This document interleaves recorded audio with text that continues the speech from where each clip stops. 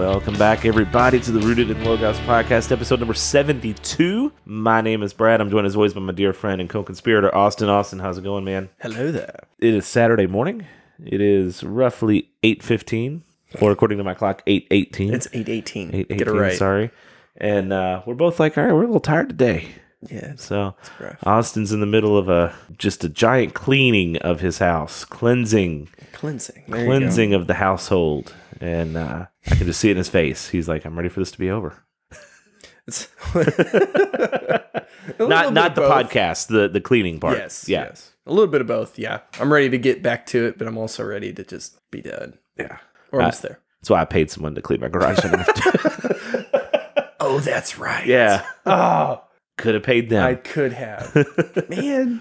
It's fine. It's fine. It's fine. I'm not. It's fine. Anyway, so we are glad to be back. We're going to jump into the parable of the lost sheep. We got two accounts of that in the Gospels. We're just going to kind of go through. Might be one of the shorter episodes since we went like an hour and a half last week. That's true. On Bethel. And we do want to acknowledge real quick the passing of Bill Johnson's wife. Oh, man, yeah. And apparently I kept calling her Benji in the episode. Her name is Benny. Benny. I don't know where I... No, I think you said Benny. Was I saying Benny? Yeah. Yeah, I don't know. I feel like I was saying... either way, we want to acknowledge her passing. And you know, Austin, I posed the question to Austin, do we take the episode down just and he said this, and I agree, you know, we weren't bashing the people. Yeah. You know, we were just talking about their belief system and kind of Their teachings and speaking truth into that. So we did obviously make the decision to leave the episode up, but we do want to acknowledge the passing, because anytime someone loses their life, it is sad. And we do hope that, you know, her salvation experience with Christ was genuine, and we hope that she is not in pain anymore. Yeah. You know, I saw a post from somebody, I think from Lindsay, shout out Lindsay again, but I saw a post from her the other day where, and I'm going to butcher the quote. Actually, I'm just going to find it because I don't want to butcher the quote.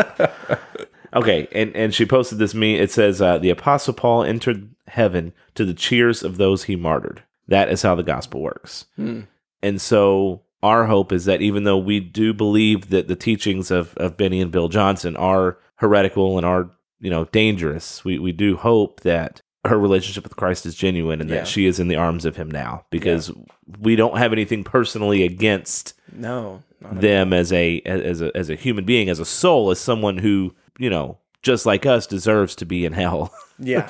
But by the grace of God. But by the grace of God, we don't have to be. And so we do hope that she is healed and is in pain no longer. So so prayers out to them and to their family for the time of mourning that they're experiencing. So definitely.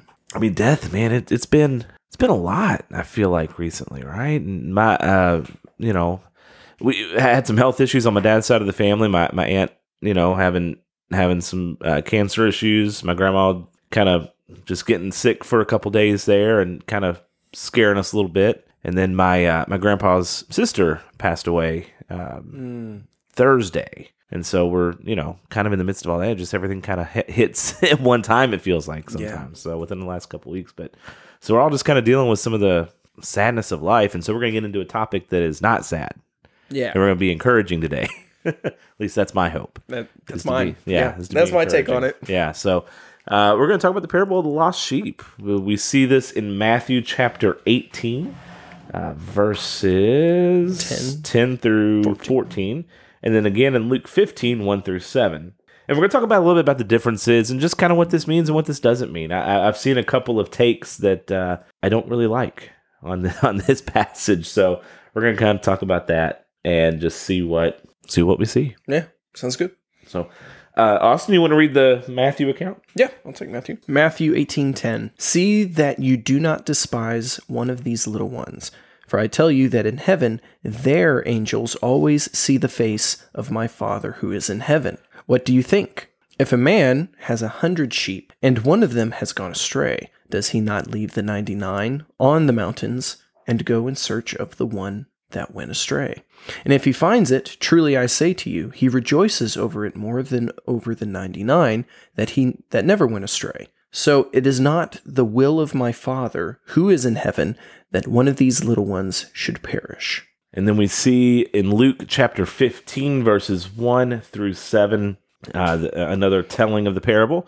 We talked about how some people like to use the fact that the same stories in different gospels and they have some different details in them. People like to say that means they're inconsistent. We've talked about that at length in our apologetics course, our series on apologetics. And so I think this falls into that category.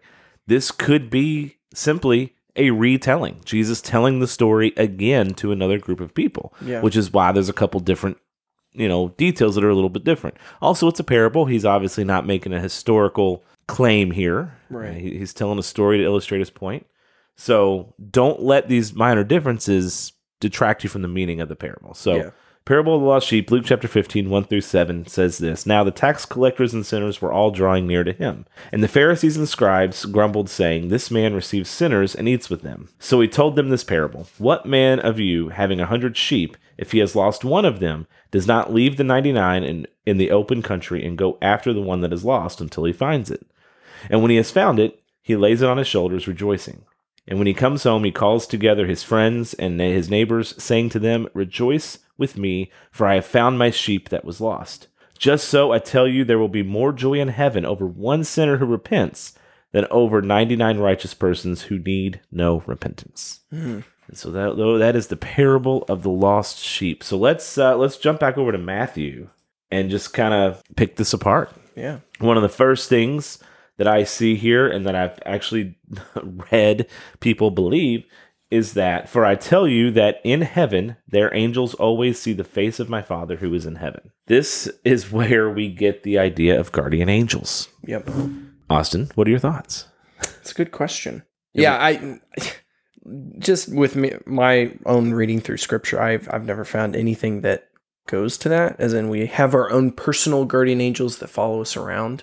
For me, I always go back to Daniel when the angel appears to Daniel and says, hey, we've been hearing your prayers for the past 30 days, and I've been trying to get to you, but I've been fighting with the prince of Persia. And then finally, Michael came and basically gave me a relief so I could come here to you. Right.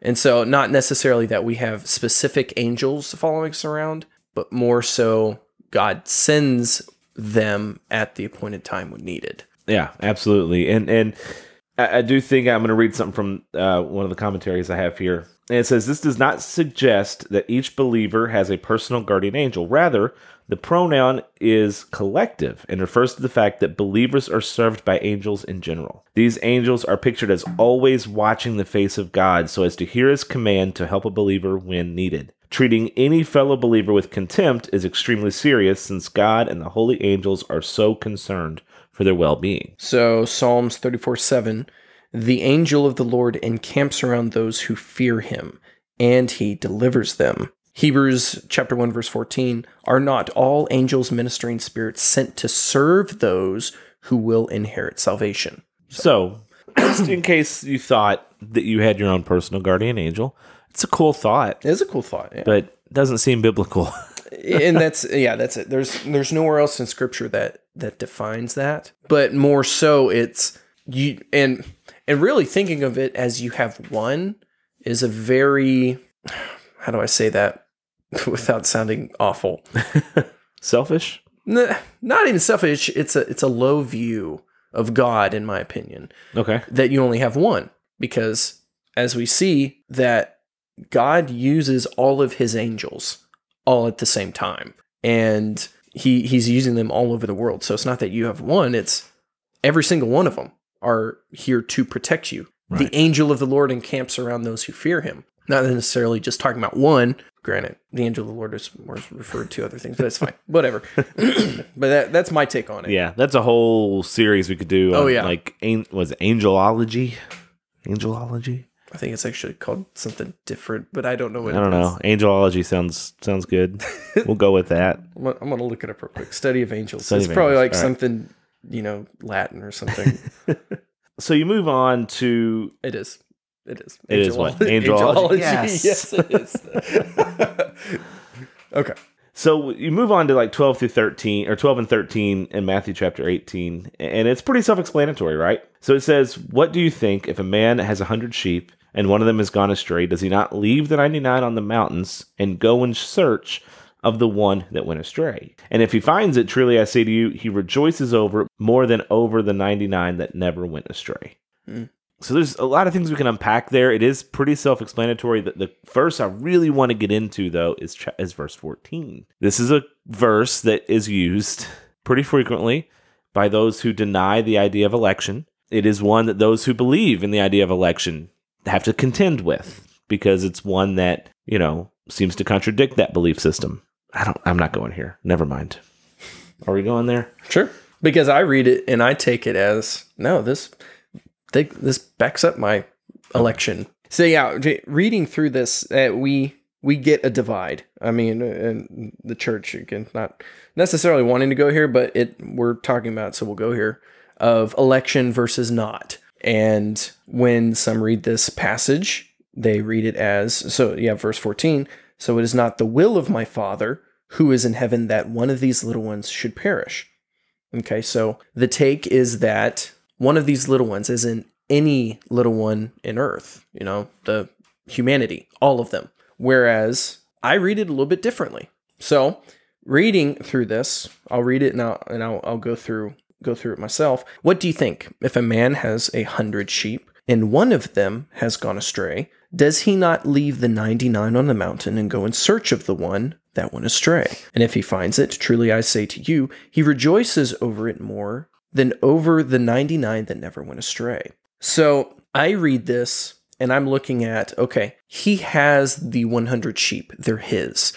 He bought them. He paid for them. He is tending to them. When one of them goes astray, he leaves the 99, and it's not like he's leaving them in peril. He's not leaving them on cliffside, ready to fall. He's not leaving them with wolves surrounding them. They're safe. They're okay. So if you look at Luke 15, verse 4, he says, does he not leave the 99 in the open country? Right. So he gives a little more detail in that telling of the story, in the open country. So safe. Right. And that's it. They're safe.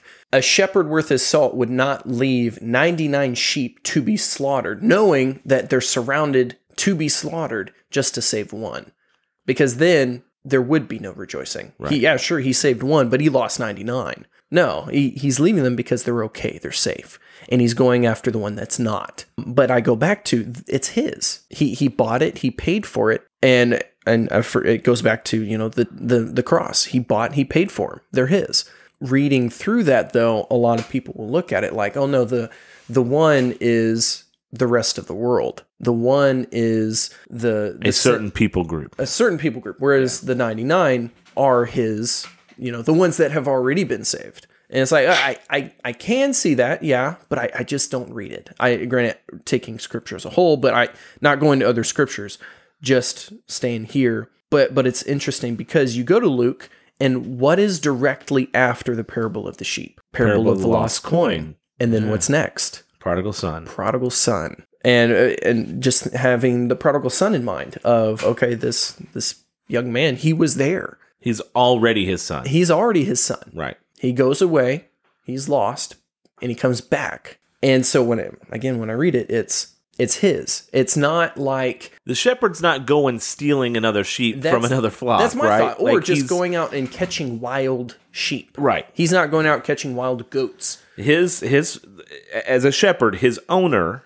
the owner of the sheep, the person that the shepherd works for, right, or the shepherd himself if they're his, but the shepherd, his sole job is to take care of those sheep. His sheep. In this case, his 100 sheep. Right. His sole job is to protect his flock. Right. So when one goes astray, as one will do, because we've said this a lot, sheep are really not very smart. They're not smart. Right?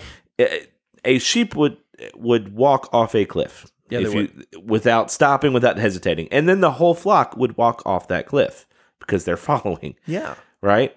They don't see danger. They don't understand danger. They're not very smart. Right. Neither are we. Neither are we, yeah. I'm reminded of how not smart I am almost daily, right? When the things I say or the decisions I make, and I'm like, that was dumb. Yeah. Why do I not get it through my head that when I do things God's way, things work out a lot better than when I try to go rogue and go on my own? Think smarter, Brad. Right? Yeah, yeah. So there's a reason we're sheep. We're called sheep because we're dumb. Yeah. Sheep are dumb. But our shepherd, our good shepherd, Jesus, God, he protects us. Yeah. We are his. Those of us who are called according to his purpose, those of us who, in my view, God has chosen before the foundation of the earth. We are his. Yeah. And when we wander, when we walk astray, when we get distracted by the things of this world and we make stupid decisions, he's going to come find us. He's going to bring us back. We turn around, look, he's right there, right? Right. To break our legs, put us over his neck, and carry us back to the flock. Yeah. And that's part of it too. Shepherds would break the legs of their sheep in order to keep them from wandering off. He would allow them to heal, of course, and the sheep would heal and would be all right. But that was one of the ways. So when you see this idea, we see it in Luke 15 where he puts it around his neck and he carries him. Yeah. That's the picture there, is that he broke the leg of the sheep to keep him wandering off, and he carries him until he's healed. I didn't know that. Yeah. So that's the picture of what Jesus is doing. Yeah. He gives us consequences. We are, quote unquote, punished here on earth, right? We go through things. Maybe it's a sickness. Maybe it's not all sickness is like that. Don't get me wrong. Right. Maybe self-imposed sickness, right? Things we do that are kind of dumb, and maybe that's alcoholism. Maybe that's drugs. Right. We have to deal with the consequences of those actions. And so God breaks our leg, keeps us from wandering off again, and carries us until we're healed. Interesting. Yeah. Wow. Well, and so going back, so let's go to Luke, where for me, the biggest defense of the other side would be, so now the tax collectors and the sinners were all drawing near to him, and the Pharisees and the scribes grumbled, saying, "This man receives sinners and eats with them." So he told them in this parable, "What man of you having 100 sheep, if he lost one of them, does not leave the 99 in the open country and go after the one that is lost until he finds it? And when he has found it, he lays it on his shoulders rejoicing. And when he comes, he calls together his friends and neighbors, saying to them, 'Rejoice with me, for I have found my sheep that was lost.' Just so I tell you, there will be more joy in heaven over one sinner who repents than over 99 righteous persons who need no repentance." So, and really it's that last part. More joy in heaven over one sinner who repents. And so they're going to, it's talking about, the ones that aren't his. It's like, okay, yeah, again, I can see that. But again, just reading it this way of, no, the tax collectors, the sinners, they're his. They just need to repent. They have gone astray, and he's bringing them back. That's why he's there with them. It's not that he's going into a different sheepfold that isn't his, and okay, looking at it that way of, that's blasphemous because all sheep are his. It's like, well, why did he use the number 100? Not saying that 100 is super indicative to there's only 100 people that he's choosing, right. But that it's not a big number. He's not saying I have 1,000 sheep or I have 1,000,000 sheep, which that's not too far. You go back and you read accounts of how many sheep that Jacob and his father-in-law. And it was not uncommon to have hundreds of thousands of sheep back then. So why did Jesus only have 100? Now, again, not saying 100 is super indicative to... Yeah, no, we're getting a little Jehovah's Witnessy here. It's true, yeah. Right. Not that there's 144,000, yeah. No.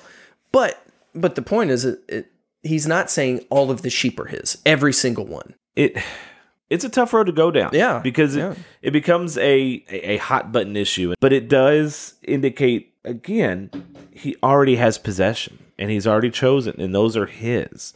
Right. Do we know who those people are? Absolutely. No, we don't. And so our job, our task is the Great Commission. Yeah. Right? Is to go make disciples of all nations, because we don't know. And our job is to be used by God to fulfill his purposes. Yeah. That is what, now, of course, God's not dependent on us. His will happen no matter what we do, no matter what, how obedient we are. But our job as believers is to spread his message and to spread the good news. Right. That's it. Yeah. And if we let something like this conversation get in the way of that, we are not fulfilling the Great Commission. Right. So whatever, no matter whatever side you're on, spread the gospel. Yeah, the end result's the same. And so you don't, this is why I keep coming back to this, because we don't want this to be a dividing issue.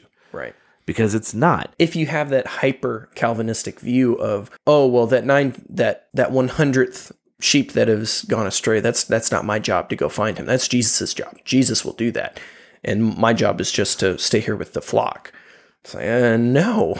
You are Right. not taking into account the rest of Scripture. You're not taking into account that Christ, the Messiah, has commanded you to go into the world and proclaim his name. So I want to read this quote because, again, we're getting into some muddy waters here, and this actually is a really good precursor to the conversation we're going to have in a few weeks about these topics. We're going to talk to people who, believe and read Scripture in a reformed way, okay? We're going to talk about those who do believe in predestination and election, and we're going to kind of get how they view this, and we're going to leave ourselves kind of out of it as far as that More belief system. More interview style. And then we're also going to talk to someone who holds strongly to the other side. We're going to interview them and talk to them. And so this is a good little push towards that end, which is what we're getting to in about a month or so. But I do want to read this because I think this is very important. It's a good place to start. It says, this is from D. Martin Lloyd Jones. He is a Reformed theologian. It says, I believe in election and predestination, but I would not dream of putting it under the heading of essential. I put it under the heading of non-essential. You are not saved by your precise understanding of how this great salvation comes to you. Mm-hmm. What you must be clear about is that you are lost and damned, hopeless and helpless, and that nothing can save you but the grace of God in Jesus Christ, and only him crucified, bearing the punishment of your sins, dying, rising again, ascending, sending the Spirit, regeneration. Those are the essentials. While I myself hold very definite and strong views on the subject, I will not separate from a man who cannot accept and believe the doctrines of election and predestination, and is Arminian, as long as he tells me that we are all saved by grace, and as long as the Calvinist agrees, as he must, that God calls all men everywhere to repentance. Yes. As long as both are prepared to agree about these things, I say we must not break fellowship. So I put election into the category of non-essentials. Amen. That is the best quote I've ever read on that subject when it comes to this being so divisive. Yes. And so, yes, Austin and I read Luke 15 and Matthew 18 in a more reformed way. I like the term reformed over Calvinist because I don't like following one man that isn't Jesus, right? I'm not Calvinist. I agree with a lot of his teachings. Yeah.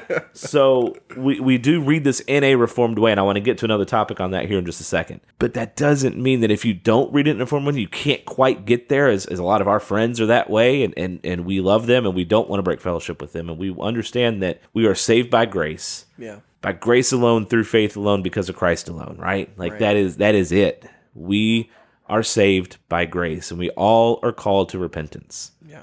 And whether we repent or not, that is between you and God. Right. That's not between me and you. That's between you and God. We cannot control your response to the gospel call. Right. Period. Whether you believe that it is purely your choice or whether you believe that it's God's choice, we are to make the gospel call to all nations. Yeah. And to be able to go to church and to have fellowship and community and that close-knitness that Scripture says that we're supposed to have, not being divisive, not being quarrelsome with each other, being able to sit down to talk about it, and then when we're done, go play volleyball, go have a potluck, whatever, right? And still have that fellowship, which I think we do pretty well. I do too, because we go to a church that holds different views than we do, and really, it's been awesome because having those conversations has only really dove me deeper into my belief and being secured in what I believe. Not that, I am so close-minded to Scripture, because Brad and I say it all the time. If you have Scripture, bring it to us.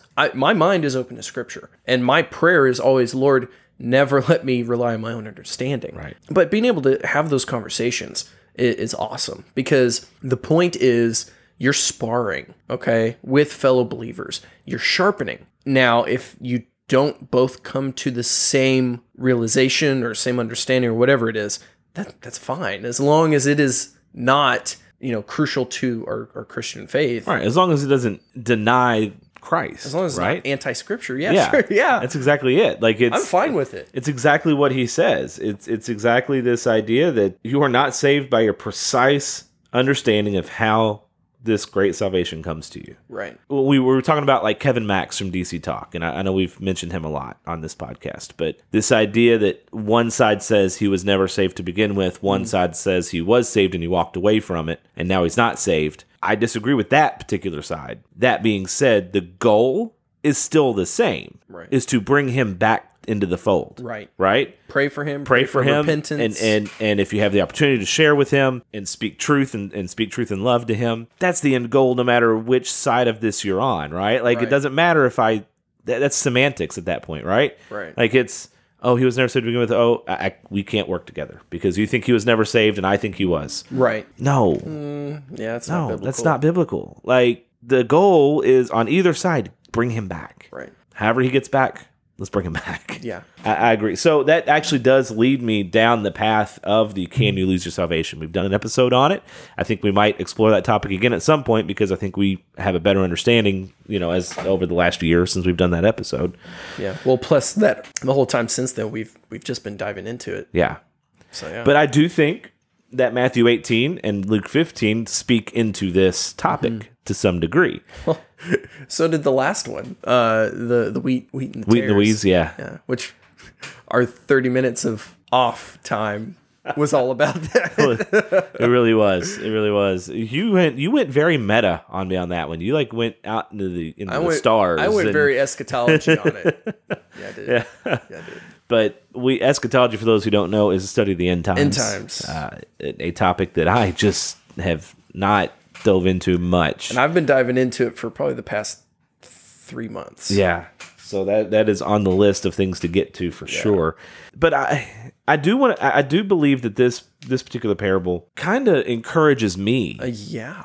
that as a follower of Christ and as a child of God, when I mess up, and even if I mess up for a couple days in a row, or if I have a few, a week or two of just, whatever is going on in my world, self-pity or depression or just doing whatever I want, Right. he's still looking for me. He's still coming for me. He's still pursuing me, and he wants me back. Now, does that give me free license to go do that for a couple weeks? No, because that's not the point. That would then mean I need to work out my own salvation in that moment. Because if I feel like I can justify my actions by saying, oh, he'll forgive me later. Right. We see Paul talking about that a lot in his letter, saying, no, dummies, that's not what we're doing. Right. That's not how we're supposed to live. But it does give me encouragement knowing that, I am human. My sin nature is still fully alive until this side of heaven. It will always be there. And there are going to be times where I screw up. My sin nature will always choose sin. Exactly. Yeah. And there will be times when I follow my sin nature because that's unfortunately who we are right now. Yeah.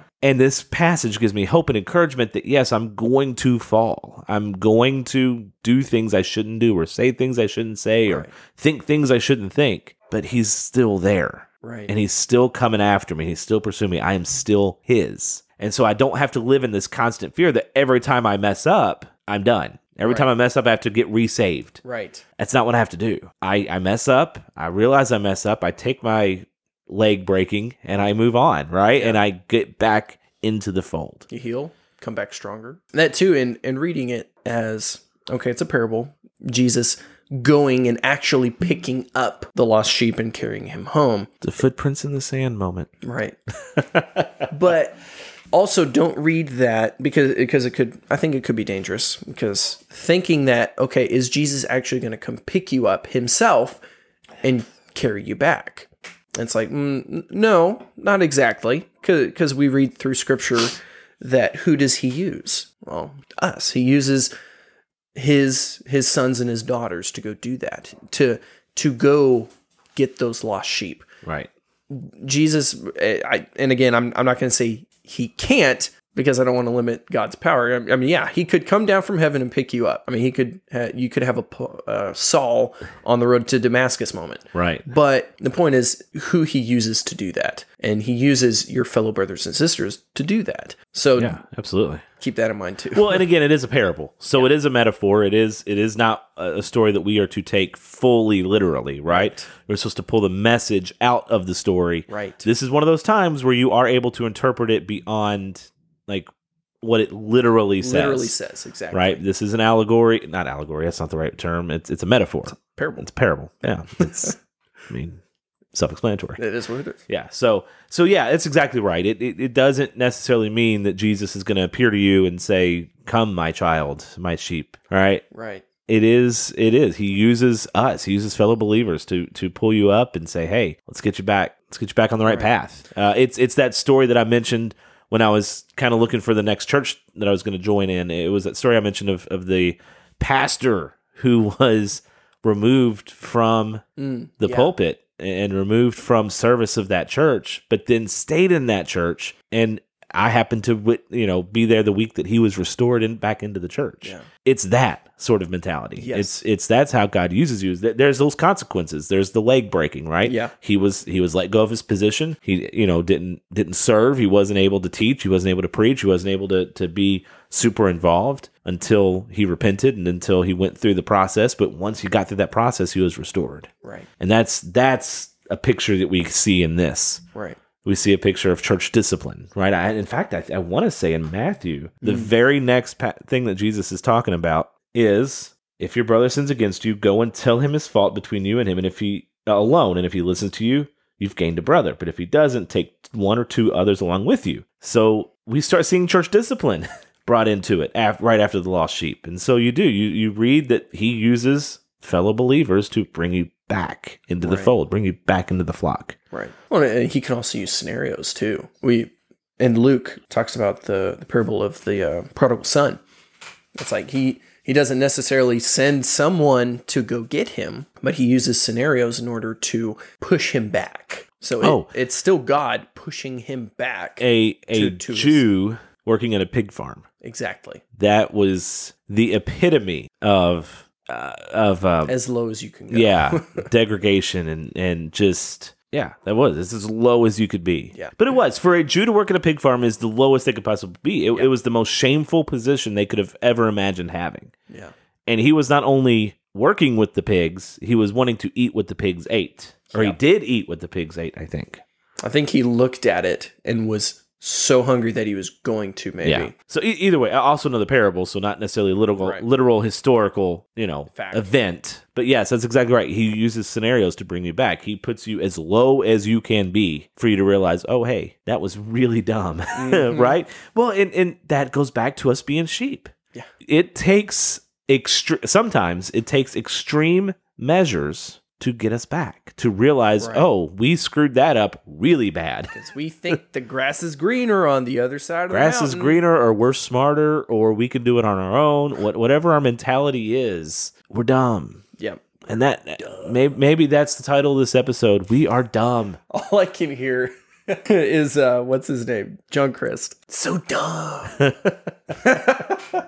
What are you doing? What are you doing? Yeah. So, we're going to wrap this up. This is a shorter episode for sure. I do think that's okay based on how long we've gone the last couple of weeks. Oh, yeah. I do like them to be a little longer, but it's okay. Like, this is a short, encouraging / controversial topic this week. If we were to go longer, it would be for certain other reasons. Exactly. So we're gonna kind of just wrap this up, and we just want this to be an encouraging parable. That, as Austin has said, and as I've said, that what is his will not be stolen from him, and he will find, protect, and take care of what is his. Yes. And if you are his, you are secure. You are secure in your salvation. You're secure in your sonship. You're secure in your authority. You're secure in your inheritance. Yep. You are secure if you are his. You are an heir to the throne of the kingdom of God. The Bible says that nothing will snatch us out of his hands. Yeah. And that if we are in him and he is in us, nothing we can do can change that. Yeah. And that's the encouragement here, is that yes, you are going to fall. You're gonna stumble. You're gonna do something, say something, think something that is sin. You are going to mess up. And you might even go through a season of messing up. Right. And then just the cycle that you can't seem to break. But just understand that you don't have to live in fear that every time that happens, you are now going to hell. Right. Every time that happens, you have lost your salvation. That's not how this works. Well, the point is, because you are going to have a heart like David, when you are confronted with these things, you are going to repent, you're going to lament, and you're going to be truly, Lord God, please forgive me. Right. I have done this evil, wicked thing. Right. And David, yeah. And that's what we're talking about, how no matter what you do, you will not be taken away from him. Not that, you could go out and murder someone and be like, I'm fine because I'm secured in my salvation. It's like, no. That's a different issue. That's a heart issue. Yeah. For sure. That's a salvation issue, potentially. It's that you have done something and automatically you're convicted. Why? Well, because of the Holy Spirit. But you're convicted and you repent and you are brought back as that lost sheep. You are brought back. And that's what we're talking about. Not that you can go out and do whatever you want, that grace may abound, by no means. But No, dummies. Yeah. No. But you are brought back to repentance by way of the Holy Spirit. Yeah. And again, if you are his, nothing can change that. Nothing can change that. That's my takeaway from this. That is what, I think there's a couple implications and applications of this passage, the security of our salvation, the protection that we have under Christ, the love that he has for his sheep. I mean, the fact that he will leave the 99 to go find the one that walked away. Yeah. Not leave them in danger, of course, not leave them where they can be picked off one by one. Right. But that he will leave the 99, make sure they are safe, they are secure, and he will go find you when you have wandered off. He will break your leg.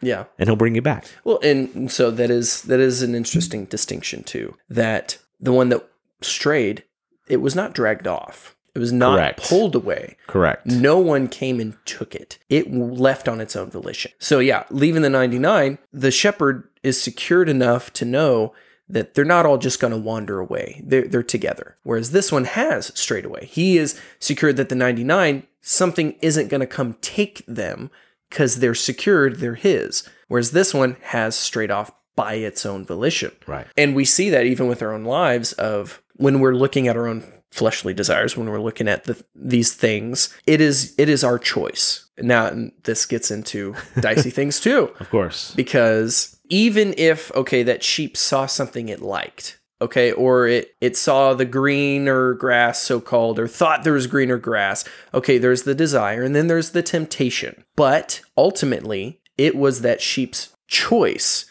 to leave. Right. It's not that it was made to leave. That was the sheep's choice. Because the sheep chose what the sheep will always choose when not guided by the Holy Spirit. Right. When the Holy Spirit is not, when you fail to listen to the Holy Spirit, you will always choose your sin. You will always choose your desires. You will always choose to walk away, to wander off. Right. There's the old hymn, prone to wander, Lord, I feel it, prone to leave the God I love.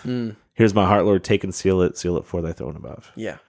We are prone to wander because we always want, without the Holy Spirit, when we ignore it, or if we don't have it at all, we always will choose sin. And as Christians, you have to take responsibility. You cannot say, I was like Eve did and like Adam did. What did they do? They shifted the responsibility. They shifted the blame. Eve to the serpent and Adam to Eve. Exactly. I didn't do it. It was this woman. I didn't do it. It was this woman you gave me. This serpent. Yeah. Like, no, you made the choice to eat it. You made the choice to sin. And put that in your own life. And everything you're doing, sin-wise, anything like that, that's your choice. You did it. We've done it. Do not blame that on whoever else. Don't even blame it on the tempter. It is not Satan's fault. Yeah. He tempted you, sure, but it was your choice to do it. Yeah. You had the opportunity to say no. Get out of it. Yeah. As it says in Corinthians, where you have the opportunity to withstand that temptation. Yes. You have every resource at your disposal to say no. Yeah. That resource being the Holy Spirit. Yes. And his conviction and his, when you pick up your phone and you're going to start looking at something you shouldn't look at, you have the opportunity to put that phone away, or you have the opportunity to get in the Bible instead, or literally put the phone down and walk to the other room and do something else. Right. I don't even care what that something else is. Like, you have the ability to do that. Chuck the phone out the window. Yet you choose at that. This is where the whole idea of, again, it's a big topic, the whole idea of free will versus non-free will and partial free will and total, whatever. Like, you do have the ability to choose your sin. Yeah. Because guess what? We do it all the time. Yep. Because we're sheep. Yep. Because we're dumb. Why? Because we're slave to sin. And our nature is sin. Yeah. Our natural inclination is to go against anything God says. But now we are not a slave to sin. And now we have been bought with the price so that we can win that battle between our flesh and what God wants. Yeah, exactly. And until we get to heaven, though, we will fail from time to time. And that is where this parable comes in. Yeah. Is that, yes, we're going to wander off from time to time because we still have that sin nature within us. But we are never going to wander too far from his arms. We're never going to wander too far from his grace and his forgiveness if we are his. Yeah. Make sure you hear that little caveat. If we are his, you will never wander too far. So anyway, Yeah. So that's the parable of the lost sheep. We're going to jump back in next week. Haven't quite decided where we're going next week because something threw a little wrench into things with a friend of ours, so we might bring somebody on next week. Maybe. Don't hold us to that because we haven't talked to that person yet. So as of 9:00 in the morning on Saturday when we record this one, we have not talked to that person yet, but we might have a cool little follow-up to Bethel's episode. Yeah, man. And if not, we're going to go on to another person and another false teacher and talk about that person. Anyway, give us a like, give us a follow on Facebook and Instagram. Subscribe to us on Spotify, Apple, Google, wherever you get your podcast. We are there. Give us a 5-star review on Apple if you can. That'd be wonderful. Actually, I haven't looked in a couple days. Let me see if we have any more, because that would let me know that you all are listening to us and you really do like us. I think last I saw on Facebook, it was like 87. 87 on Facebook? Okay, so. We're getting close. I have 24 overall reviews. We have, I believe, 3. 1, 2. Oh, we have 4, which we read the most recent one last week. Yeah. We have 4 actual written reviews. And so, based on the numbers, we get about 50 to 75 downloads an episode at this moment. It's gone up a little bit lately, which is awesome. So keep sharing us, because we do want to make this July the biggest month we've ever had, whether it's this episode, whether it's just July's episodes, but whether it's the first one we did, whatever. Share episodes you think people need to hear. But also, based on the numbers, guys, about half of you aren't leaving us reviews. Yeah. So what's up with that? Let's fix that problem. Actually, a lot of people probably don't use Apple, though, so that might be one of the issues. Yeah, I don't use it either. So anyway, give us a 5-star review if you have Apple. That'd be great. That would really help us out. And just, again, looking forward to the next couple months, and just kind of right now our season of just, pressing on and pressing forward, and then our season of growth that we're going to start pushing for here in the next couple months. So we're pretty excited. So thank you guys for listening. We'll see you guys next week. In the meantime, stay rooted.